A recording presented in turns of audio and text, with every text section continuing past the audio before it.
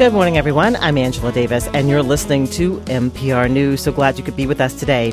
It is getting harder for many people to afford and keep a home in Minnesota, whether they're renters or homeowners. It's a national problem. Well, this hour, we're going to be talking with Minnesota's Housing Commissioner, Jennifer Ho. She's joining me to talk about the rising cost of rent, the lack of enough affordable housing, and what the government can do to get more people into homes. We're also going to be taking your phone calls. We'll do that later in the hour. But first, it is Monday, and it means it's time to take some time to get our weekly update on the latest economic news from NPR's senior economics contributor, Chris Farrell. Good morning, Chris. Good morning. Hi, good to see you. Hey, it's 6 days until Christmas. How are you doing on your shopping list? Well, I thought I was done, but when I was walking here into the studio, I realized I'm not quite done. I'm almost there. So I have one more gift to go out there and get. And some people like me have not started because I'm trying to think, how do I want to spend my money? Exactly. Well, right? You are exactly what's happening with the American consumer. Over the weekend, I had some fun. This is how I have fun, looking at different retailing consulting groups and what their forecasts are for the holiday season. And it's all over the lot. But if you look at the CEOs of Target, Walmart, Amazon, what they've been saying is pretty consistent. The consumer is shopping, but they want discounts, they want deals, and they've shifted their spending to more frugal items, more budgetary items. They're not out there buying the sort of splurge gifts that you might have had in previous years when latest, people are more confident. Trendy, but what might be helpful or useful. Exactly. So I think this is, it's going to be an okay holiday season, but nothing to write home about. Get ready for some new socks, people in my life. Hey, when it's this cold, socks are a wonderful thing. All right. Well, looking at the economy, one of the big news headlines is that consumer prices rose at a slower than expected pace for November. But the Federal Reserve also raised its benchmark interest rate by another half percentage point. Have we turned the corner on inflation? So, Angela, this is now the big debate. Remember several months ago, there was that huge debate about were the inflationary pressures temporary or were they more permanent? And then obviously they were not temporary. It was a real issue that we had to deal with. And the Federal Reserve embarked on this, raising its benchmark interest rate campaign, really leaning against inflation. Well, the debate has started up again. And if you look at the market, you look at the bond market, you look at what investors are doing. Investors are basically saying, look, inflation has peaked. We think it's coming down in 2023. By the way, do you realize that it's almost 2023? Yeah, I know. It's astounding. We're here. Because we're now making the forecast. And so they're looking at the numbers. They're saying inflation is coming down. And one reason for optimism has to do with rents. So rents have been going up, and that was one of the factors that has really been driving the consumer price index. And 1/3 of the consumer price index is made up of shelter. So you have a number of economists. They've been working with Zillow and some firms like that to create real time what's happening with rents. And what they're seeing is that rental increases are moderating. So they're looking into 2023 that on the rental side, there'll be some easing of the pressures. So that's one of the reasons that there's optimism out there. The Federal Reserve, on the other hand, is saying, look, yeah, that's all very nice, but we're not convinced. We're not sure. And so you got the Fed governors, you got the Fed presidents. They're out there giving talks. We're not convinced. We're going to continue to lean against inflation, and we're going to stay the course for now. So this is the big discussion that's going on. So break down the consumer price index number for us. What prices went up and what prices went down most recently? Okay, so to get the headline inflation, back in June, it was rising at a 9.1% annual rate. Then, and now it's running in November, it was a 7.1% annual rate. So, going the right direction. Prices were down for gasoline, utilities, medical care services, used car prices, moderated for restaurant meals. And prices for new vehicles were flat. So that's a good, that's good. But by the way, food prices at the grocery store, still really high, right? So to put this in the context, Mark Zandi, the chief economist at Moody's Analytics, he said for the typical American household earning the median income, they're spending $400 more a month to buy the same goods and services that they were a year ago. The other big issue is the state of the economy and this fear that the Fed will raise rates too high, push the economy into recession sometime in the new year. Is that thinking the same? Has it changed? No, that thinking is getting a little more ingrained, and part of it is the rest of the world is slowing down. China's moved from its, lockdown policy with COVID, but COVID is now spreading, and there's a lot of, the pandemic is working its way through factories again. Europe has slowed down, obviously, with the war against Ukraine. Britain is in terrible shape. So, yeah, there is this growing fear that we might have a recession. We know that the economy is slowing down. We just do. But, forecasting is a hazardous enterprise under normal circumstances. And it's really hazardous right now with all the uncertainties that are out there. But if you look at the economy right now, you can say very, very strongly it's going to slow down. You cannot say very strongly we're going to go into a recession. What you can say is if you believe that inflation is going to stay higher than expected, then the odds are we're going to go in recession are really high because the Fed's just going to continue to raise its benchmark interest rate. If you're an optimist on inflation and we start seeing inflation coming down, we might miss a recession. So are we in a recession right now or not? Or we are not in a recession because it's all this conversation. The reason why I just want to emphasize this, we are not in a recession. The unemployment rate in Minnesota is 1.9%. The unemployment rate nationwide, 3.7%. So there's but there is so much pessimism out there, Angela. Wall Street Journal did this survey, and a majority of voters think the economy will be in worse shape in 2023 than it is right now. And roughly 2/3 in this survey, said that the economy is going in the wrong direction. And that survey was December 3 through 7. So on that hand, you had this discussion where there's a lot of negativity. But then as we started our conversation about the holiday season, people are looking for discounts and they're being more frugal and they're being more budget conscious, but they're still spending and people still have jobs. The unemployment rate is still low. So again, this is the story of this economy coming out of this pandemic. A lot of uncertainty. So we're spending the rest of the hour talking about housing, the housing market. What can you tell us about the housing market in Minnesota, Chris? Okay, so I'm really looking forward to what State Housing Commissioner Jennifer Ho has to say because she has a really deep knowledge about what's going on here. One thing I do want to say, because I keep reading these forecasts, say that the housing market is going to crash. You've heard that word crash. It's going to be like 2008, 2009. And I just don't see it because for one thing, lenders have been much more conservative at this time around compared to 2008. Homeowners have a lot more equity built into their homes. And the bottom line is, and most importantly, there just isn't a supply. There just isn't enough supply, which is what you said in the introduction is really, really weighing, on this housing market. So I don't see it. Safe forecast, prices are going to come down, but nothing like the dramatic drop. If you look at the Minneapolis St. Paul Realtors, they came out with their report. You saw, a large drop year-over-year sales in November, and the main reason is the jump in mortgage rates. And just to give you an example why mortgage rates really matter. So payment is a $500,000 house last year, 20% down payment, and a 3% mortgage rate. Your monthly, principal interest payment is about $1,700. To buy that same house now, your monthly payment would be about $2,700. That's a 61% increase. So this is really pushing a lot of people out of the market. Right. So no supply, higher interest rates, and even though we might be getting wage increases, we aren't getting the kind of wage increases to be dealing with that kind of increase. To make owning a home a reality. Yeah. Right. All right. That's Chris Farrell, who joins us each Monday morning, our senior economics contributor here at NPR News. Thank you, Chris. Thank you. All right, let's talk more now about the housing here in Minnesota, how important it is to have a place to call home and how hard it is for many people to afford a home. Rents were rising even before inflation hit. And for some people, the cost of an apartment is out of reach entirely as well.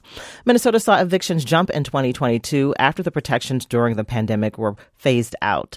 And during a single week this past July, more than 700 households in the state were evicted. Meanwhile, many people dreaming of buying a house house or condo are getting priced out of the market, as you heard, by higher interest rates, and that adds hundreds of dollars to monthly mortgage payments, as Chris described.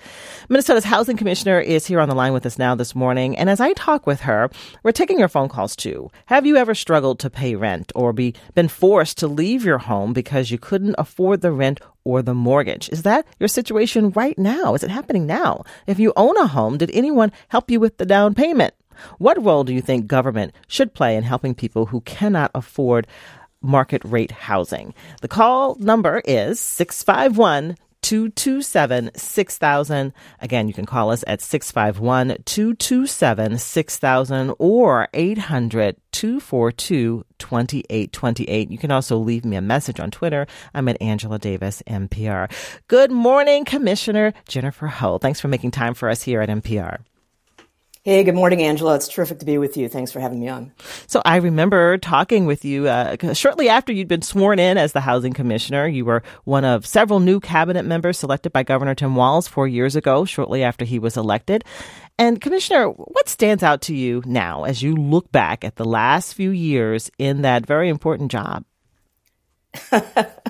Well, I remember how excited I was when I first took the job. It was great to be on your show in the first few weeks that I was the commissioner. And, that first year learning the job, traveling around the state, working with the legislature. And, none of us saw the pandemic coming. Mm-hmm. And, they say, every administration gets thrown a curveball. Well, I think we just got a doozy of a curveball. And so figuring out just how to adapt through that period is fairly extraordinary. I'm lucky to be surrounded by a great team of people. So a frequent conversation I have had with friends and people I barely know is about the high cost of rent, the high cost of buying a house, the inability to buy a house. And Commissioner, we know people are struggling and stressed out about a very basic need, having a home. And do you hear that? Are you feeling that? Do you worry about that? Oh, absolutely. Absolutely. We knew 4 years ago, before COVID, that we had a supply problem. Chris Farrell just said it. It's all about supply. We have more households in Minnesota than we have homes. And so it's the basic rules of supply and demand. When you don't have enough supply and you have demand, prices go up. And, if the pandemic taught us anything, it's about how our very health and safety are sometimes tied to just having a safe place that we can afford. And right now, far too many Minnesotans are staying someplace that is costs them way too much, or they're doubling up, or, worst case scenario, they're living homeless. So as we geared up for this conversation, we just all became aware of some national news that just broke this morning. President Biden released a plan this morning that aims to reduce homelessness across the country by 25% in the next 2 years. And so he announced a 100-plus page plan. I'm reading this in the Washington Post. And what's interesting to me is that it comes from input from hundreds of unhoused people. As homelessness across the nation is reaching crisis levels. So how are you and your department reacting to this, that the fact that the president is coming out and saying in the next 2 years, we're gonna really attack this problem? I got to work out in Washington, D.C. during the Obama administration, the same group that is releasing this plan, the U.S. Interagency Council on Homelessness, and also at HUD. I think we know what people need. People need a home that they can afford. And by and large, the main reason that people experience homelessness is because they can't find a home that they can afford. Mm-hmm. And what we have seen, especially with veterans, is that when we have a year-to-year commitment of funding from the Congress that is targeted towards helping homeless veterans get off the street and into a home that they can afford, we've seen an enormous reduction in the number of veterans experiencing homelessness, not just nationally, but here in Minnesota as well. All but 2 counties in Minnesota have effectively ended veterans' homelessness because we have invested in getting people into a home that they can afford. And so, it's that type of a consistent investment, really making sure that we have housing that's affordable to people who make the least. And so, that's very much what I'm looking forward to taking to the legislature next session, to talk about how the state can invest in making sure that we increase supply and do it in a very targeted way so that people who make the least can afford to have a home. We have a huge budget surplus, and I know there's talk in many circles about what should be the priority, how this money can be used. And so that's something you're thinking and your staff is thinking about right now, the priorities. What should be done first? I mean, absolutely. And if you don't get housing right, it's hard to get anything else right, right? I mean, a kid who doesn't have a stable home has a hard time in school, right? Somebody who has an illness, who doesn't have a stable home, is going to end up being more expensive to the healthcare system. Somebody who is trying to get to a job every morning but doesn't have a consistent place to sleep at night is going to have a harder time with that job. So, housing is so fundamental to everything else that we do. I think it's really important that we make a significant investment in housing this session. All right. I want to talk more about some of the numbers that were released this morning from the federal government. And I know there were some Minnesota numbers in that as well. But first, I want to take a phone call or two from some listeners as we talk with Minnesota's Housing Commissioner, Jennifer Ho, about the many challenges we face right now as we look at housing and what a state agency like Minnesota Housing can do about it. What is the role of this department? The number to call is 651-227-6000, or you can call us at 800-242-2828. Commissioner Ho, let's take a phone call right now in Minneapolis. We have Cynthia on the line. Good morning, Cynthia. Thank you for listening and for calling in. Hello. Hi. Go right ahead. We can hear you. Okay. I have a mortgage. I couldn't sustain my mortgage when during harder economic times, and then I had to live in my car for 2.5 years while I had renters to sustain my mortgage. And then in that process of my economic challenges, it wasn't sufficient for me to then have a cheaper apartment while my house was being rented to sustain my mortgage. So the only way to sustain the mortgage was to rent it out. Cynthia, describe living in your car. How does that work? So it's using cafes with Wi-Fi a lot, especially during harder weather. And then it's finding places where you can park your car, where you just blend in, and you incidentally make sure you don't put your foot on the brake pedal so that there's clearly no activity by how it looks. A number of things.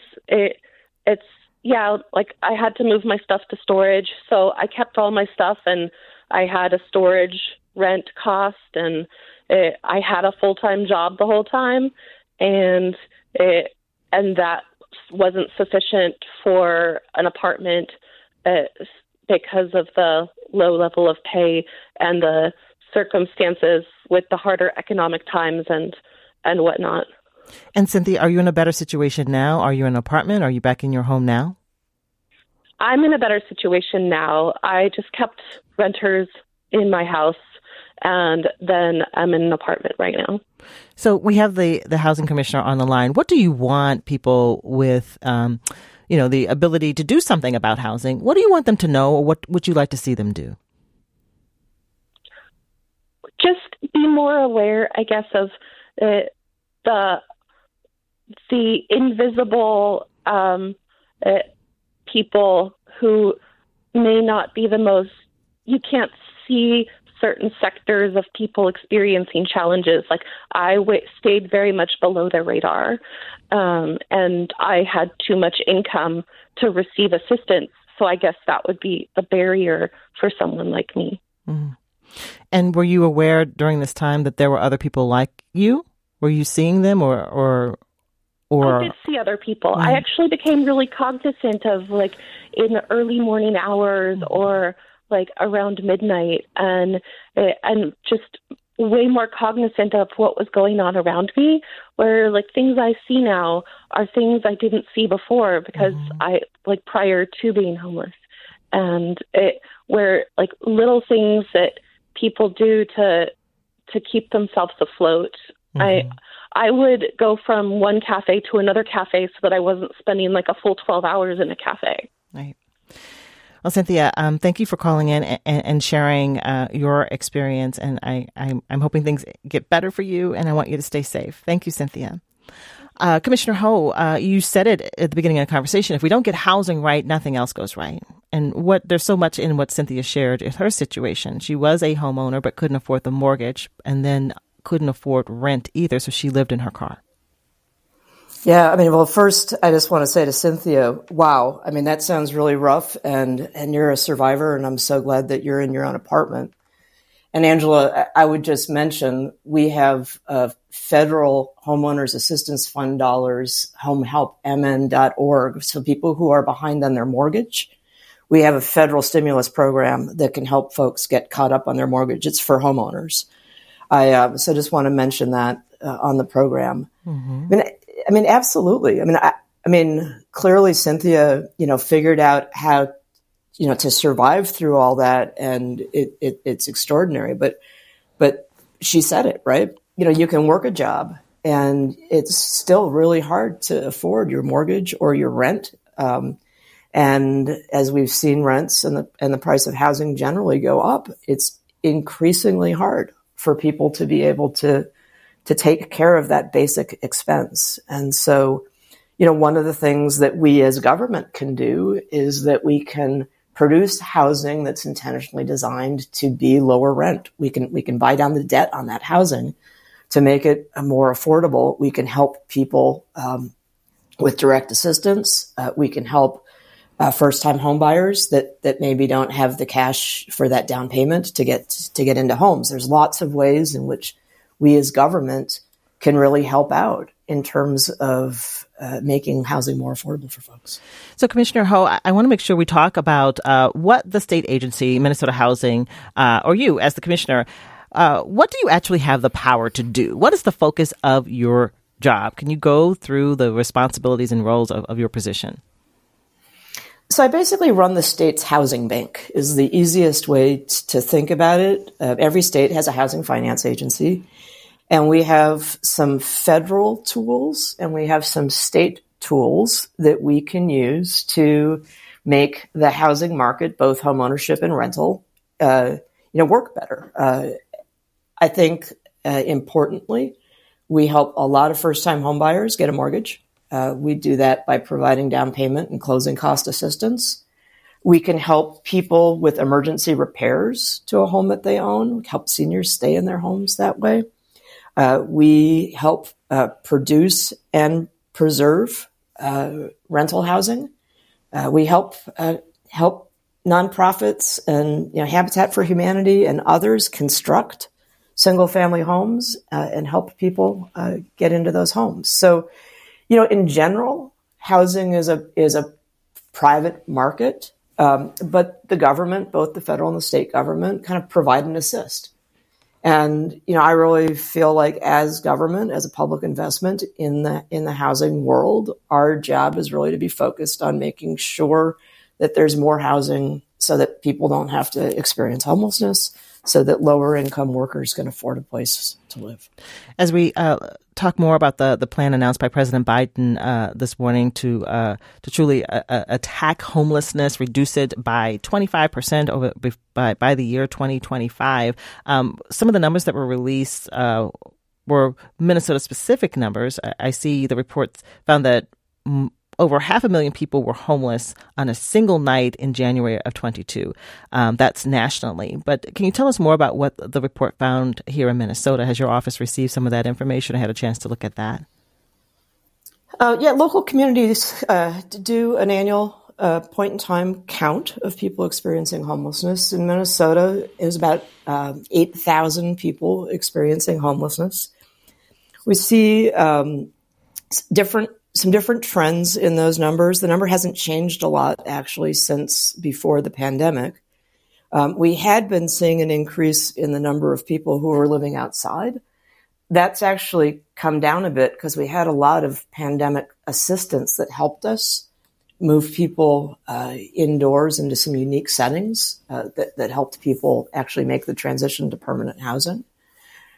We've seen decreases again in the number of veterans experiencing homelessness. At the beginning of the year, we had seen some decreases in families experiencing homelessness, I think tied to some of the protections that we had around evictions and some of the additional assistance that we had, at the time. The number of single adults is growing generally, and it's a solvable problem, but it just requires intentional investment in housing that really is low barrier and makes it affordable to people who don't earn a lot of money. So when you say it's a solvable problem, well, what is not happening, or what maybe is not happening fast enough to eliminate all of these barriers, like people being forced out of their homes because they can't afford the mortgage or they can't afford the rent? What is causing this big gap? Because we are seeing people, as we just heard from our caller, and we see the encampments, the tents across the Twin Cities, across the state. Why isn't this solved? I mean, we need to have a consistent year after year investment in constructing the types of housing that works well for people who don't make a lot of money, and sometimes folks just need a little extra support to be able to adjust to having their own home. And, we don't do that consistently year to year, either at the federal level or at the state level. The last legislative session, we weren't able to put a housing package together. We weren't able to get that done. People who build housing and people who are willing to target housing to people who make less money, these projects take years sometimes to plan, to create a site, to organize the funding, and to get them built.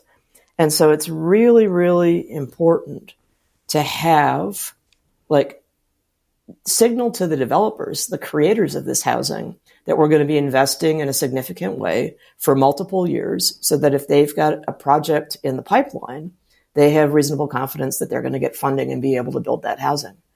And so that's the type of signal that I'd like to see come out of the Congress through HUD, that HUD is going to have increased investments in creating this housing. And this is the conversation that I'm looking forward to having with the legislature. Let's take more phone calls from listeners as we talk about housing. We have as our guest today the State Commissioner of Housing, Jennifer Ho. The number to call is 651-227-6000 or 800-242-2828. In Columbia Heights, Tom is on the phone. Tom, thank you for waiting. And what did you want to share as we talk about housing? Well, good morning and jubilant Hanu Kwanzaa, whichever you're celebrating. I'm like the last call, the person who called in what a heartbreaking story, having to live in your car for 2 years while you're renting out your home just to try and keep the investment. And I'm similar to that in that when I was married, I have a home. We expanded it, and I inherited the debt when the divorce came on, and I raised our two boys in it to try and give them some stability. And I was in corporate world at that time and was making plenty of money to make the mortgage. Since then, and that was an adjustable rate mortgage. And fortunately, over the past, say, decade, it was very favorable to me. And then the adjustable rate mortgage, which is a contract between a bank, a mortgage company, and someone who's a lender and a lendee, that adjustable rate mortgage has gone away, and it's owned by a credit union, and it seems like they want the house because they just moved the base from a LIBOR rate back to a T-bill rate, and a margin they put on it was essentially equivalent to the base rate of 2 point, something, and now I'm looking at it like a 4.75% mortgage. And my mortgage in March is going up $427 from $1,776 to over $2,200 effectively.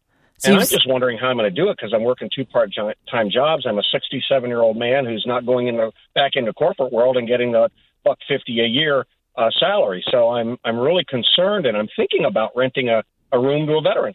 And I'll listen to the commissioner's background and whether she has any impact on. Thank you, Tom. So Tom is someone who may reflect what a lot of people are going through. That they're worried, like the increased costs that he may not be able to be able to make his mortgage payments in the future. And what could help him, Commissioner Ho? Well, I mean, it sounds like Tom's not behind yet, but he's worried about getting behind. And I think, I absolutely agree with an adjustable rate mortgage. They were great when interest rates are low, but we've been in a rising interest rate environment for the better part of the year now, and it sounds like that may not be done yet. So, I certainly see that he's got a reason to be concerned, and just like Chris Farrell was explaining earlier, I mean, a few interest rate points is pretty significant in terms of the monthly payment difference that Tom was talking about here. I mean, I think there are people that are thinking about having a renter. There are folks that are exploring creative living arrangements to be able to afford being able to keep their homes. I want to mention again, for folks who are behind on their mortgage, there's help at homehelpmn.org. But I think that, this is a real dilemma, and this is where I think it's important for the legislature to think about different ways that we can invest in homelessness prevention, ways in which we can just help people through this period. I mean, I'm old enough to remember high interest rates, but in terms of my professional career, I mean, it's been a long time since we've had mortgages, at 7%. I'm reminded by people in my agency who have been doing this longer than I have that there was a time when mortgage interest rates were double digits. And so it's just that we've been through this period with such extremely low interest rates. I think a lot of us, have kind of forgotten what a 7% or even a 4.5% interest rate, what the impact of that is, like Tom was telling us. All right, we're going to take a news break shortly, but I want to get in one more phone call before we do that, because I know people are waiting to get on. In St. Paul, we have Carol on the phone. And Carol, what do you want to tell us? What is your situation as you look at owning a home or finding an affordable home? Well, I appreciate this program, and it's bringing up a lot of sadness, and so I'm a little bit I'm having trouble with that. But I lost my home during the what did we call it? The worldwide recession. Yeah, back in 2008 2009. 2009. Okay. And and I was not behind on my mortgage, but I couldn't. My lender, my husband had died of brain cancer, and he was our, primary wage earner, and so my lender would not approve my sources of income. Anyway, what I wanted to share is that it's hard as an aging person to not have a home, because when I look at retirement, I think for a lot of people that includes having paid off a mortgage and having a home. And for me, I don't have that. And so I don't know how long I have to work to pay for rent. So, Carol, I'm sorry for the loss of your home. I'm sorry for the loss of your husband. But your current living situation is what? Are you still in the house, or have you now moved into an apartment? No, I lost the house. Okay. So I'm in an apartment, and I have rent to pay, and you're working. Yeah, so I don't know when I retire. That's the question. Like, that I thought might be something interesting to your listeners, like what happens when I can't work anymore? What happens next? How do I pay my rent? Yeah, Carol, thank you for calling in and sharing your story. And again, I'm sorry for the loss of your husband and loss of your home. Commissioner Ho, she started off, she's like, I have sadness. So there is sadness. People have suffered losses. People are worried. What would you say to people who have this worry and concern about what's next and who are trying to prepare for what is coming when they're no longer able to keep the types of jobs that they have, or they just feel like they're just never going to catch up? Yeah, well, and I want to thank Carol for calling in, and I share that worry and I share that sadness. I mean, there are more and more people who are thinking about growing old and not being able to imagine stopping working.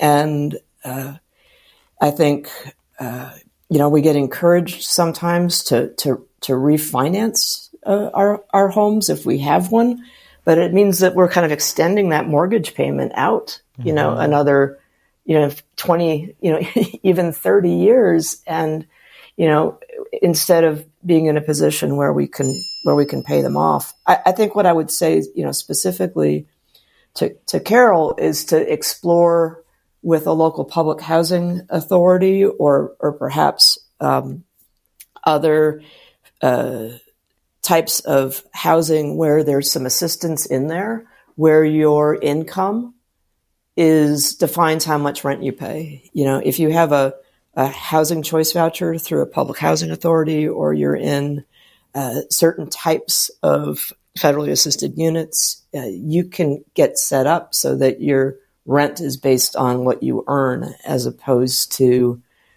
being a fixed amount. Now, there's not enough of that. There's not enough of that that's available, but there is some, and it pays to plan ahead because it can sometimes take a while to move up on a waiting list or something like that. Back to the phone lines in Montevideo. Kathy is on the line. Kathy, thank you for holding on. Thank you for waiting. And what did you want to tell us? Yes, thanks for taking my call. I'm a executive director for a housing authority out in rural Minnesota. Mm-hmm. And my question for Jennifer is if she sees in the future a new calculation by HUD for the income levels, because what we see is whether it's a single parent that's working or a retired couple or retired individual, it's hard for them to meet that income limit. They tend to be a little above, especially for those that are working. If they're working full time, whether it's a fast food restaurant or they're working in a hospital, any of those, they tend to not qualify. So I'm wondering if HUD is looking at raising those income limits. All right. Commissioner Ho? Well, Kathy, thanks for the call. I can't say whether or not HUD is looking at that. Certainly when I've had the opportunity to talk with the HUD secretary and with members of Congress and with staff at HUD, pointing out what does and doesn't work in terms of these federal programs. Angela talked about the large state surplus and the opportunity that we have in the 2023 session to make some big investments in housing. One of the things that Minnesota Housing does is that we've got some programs that go a little higher up the income scale. And we've seen that type of housing work really well in small greater Minnesota communities. They're trying to do exactly this. They're trying to create affordable rental or affordable home ownership opportunities for workers that are moving into communities like Warroad, like Roseau, like Thief River Falls, like Detroit Lakes, Owatonna, Faribault. We just funded a project in Jackson, Minnesota. These are communities that just need a little bit of a government assist to be able to put more housing in that's going to be affordable to people that want to be in those communities. There are jobs in those communities. We had an opportunity for a moment a year ago where the Congress was actually talking about making significant investments in housing. I hear from my colleagues all across the country that this is an enormous challenge for their communities. And so I've got to believe that at some point in time, the federal government is going to step up and lean in, the way they did with the GI Bill, the way they did at other points in time to really use the power of the federal government to help boost this as well. But right now, I think my attention is very much up at the Minnesota State Capitol and that $17.6 billion surplus. This is what's difficult for me, even just to have this conversation, because you have people who are working 1-2 jobs and they still can't afford where they're trying to live. And so, you said, I know in other interviews that this is the time now to go big on housing. So what does going big look like? And you mentioned as an example, raising some of the income requirement so that more people can benefit from some of the assistance that's available. But what does the next year hold for us, Jennifer? Right now, the state legislature invests less than 1% of the whole state budget goes into housing. And with a surplus of this magnitude, it seems to me that it makes a ton of sense to do a significant infusion of money into our housing system. Last session, the governor and lieutenant governor had a supplemental budget proposal that was $1 billion for housing and homelessness. We could make an investment, at that order of magnitude with this size of a surplus. And we should do it across the whole housing continuum. We should do it to promote home ownership for first-generation home buyers. We should increase the supply. We should do preservation so that we don't lose the precious affordable housing that we have in the community today. And we should be investing in supportive housing and other efforts that help us prevent and end homelessness. Let's take a phone call from St. Cloud. Amy is on the line. Good morning, Amy. What did you want to share with us? Good morning. Mine's going to be pretty quick because I know that we're running low on time here. But we actually moved out from the Seattle, Washington area. We were down in Olympia, Washington, which used to be considered really affordable until the influx of, folks from Seattle had to push out because Seattle got too expensive. So we moved here to Minnesota about 3 years ago. And now we're looking at, we're going to have to leave here too. So where do you go? And I think that one of the things that a lot of government should be looking at locally is tiny housing. Is what kind of housing? Small housing, tiny housing, looking at zoning, differences in zoning. And I know that it doesn't bring in as much of a profit tax-wise as larger houses do, but that seems to be the reason why so many communities are opposed to tiny houses. All right, let's ask about tiny houses. So this concept of building these really small houses that are way more affordable, is that something that's catching on here in Minnesota, Commissioner? Yeah, I mean, Amy's exactly right. I mean, we build houses that are so much larger than, for example, where my mom grew up, where my grandparents lived. We just have smaller households, fewer numbers of people, and we have more square feet per person. And communities oftentimes do have local zoning and land use policies that make it harder to have smaller lot sizes, or if you have to have a 2 or 3 car garage, or you have to required to do certain things, it makes it hard to do something that's smaller and more affordable. I mean, tiny homes is kind of an emerging term of art, but it can mean a lot of different things. But I think fundamentally, I think we just have to take a look at our land use policy, which is controlled by local jurisdictions, and ask ourselves, why are these policies in place, and are they promoting a more equitable housing ecosystem, or are they getting in the way of that? And it's been a really interesting conversation up at the Capitol. It's been an interesting conversation in some of the local jurisdictions. But the question is, what are we doing at all levels of government in order to make home ownership more attainable, to just make the basic economics of renting an apartment work for people? Let's take another phone call from Ron, who is in St. Paul. Good morning, Ron. And what did you want to share with us as we talk with the housing commissioner? I just wanted to say that, I'm currently homeless and living in my SUV, and I'm helping others try and find housing from the ground up, because I just can't sit and watch what's going on around me. And it's all the people that I see, 90-year-old men and women, small children, teenagers, you name it. They're homeless, living in their vehicles and spending their days and nights searching for food and someplace where they can rest in their vehicles. It's almost like a whole other society that exists out there, and it's really stunned me. Ron, could you tell me what led to your living in your SUV? What happened? I was injured on the job and lost my career job, and then couldn't go back to work for a period of time, ended up losing my home, and never could get back into anything sustaining. had rented different places, and while I was trying to do part-time work and other work, and finally my injury caught up with me and I couldn't do much at all, and that took me out of the housing market completely. And so what are you doing now? Are you able to work at all now? Not now. Not maybe a day here, maybe a day there. I've lost the feeling in my arms, so it's kind of hard to do things, and it's a progressive injury that'll probably end up taking my life as I get older. And unfortunately, there's nothing that they can do at this point, and I'm just trying to survive and get back into some kind of normalcy of life. And then I see others out there that are half my age doing way worse than I am, and little kids in tow.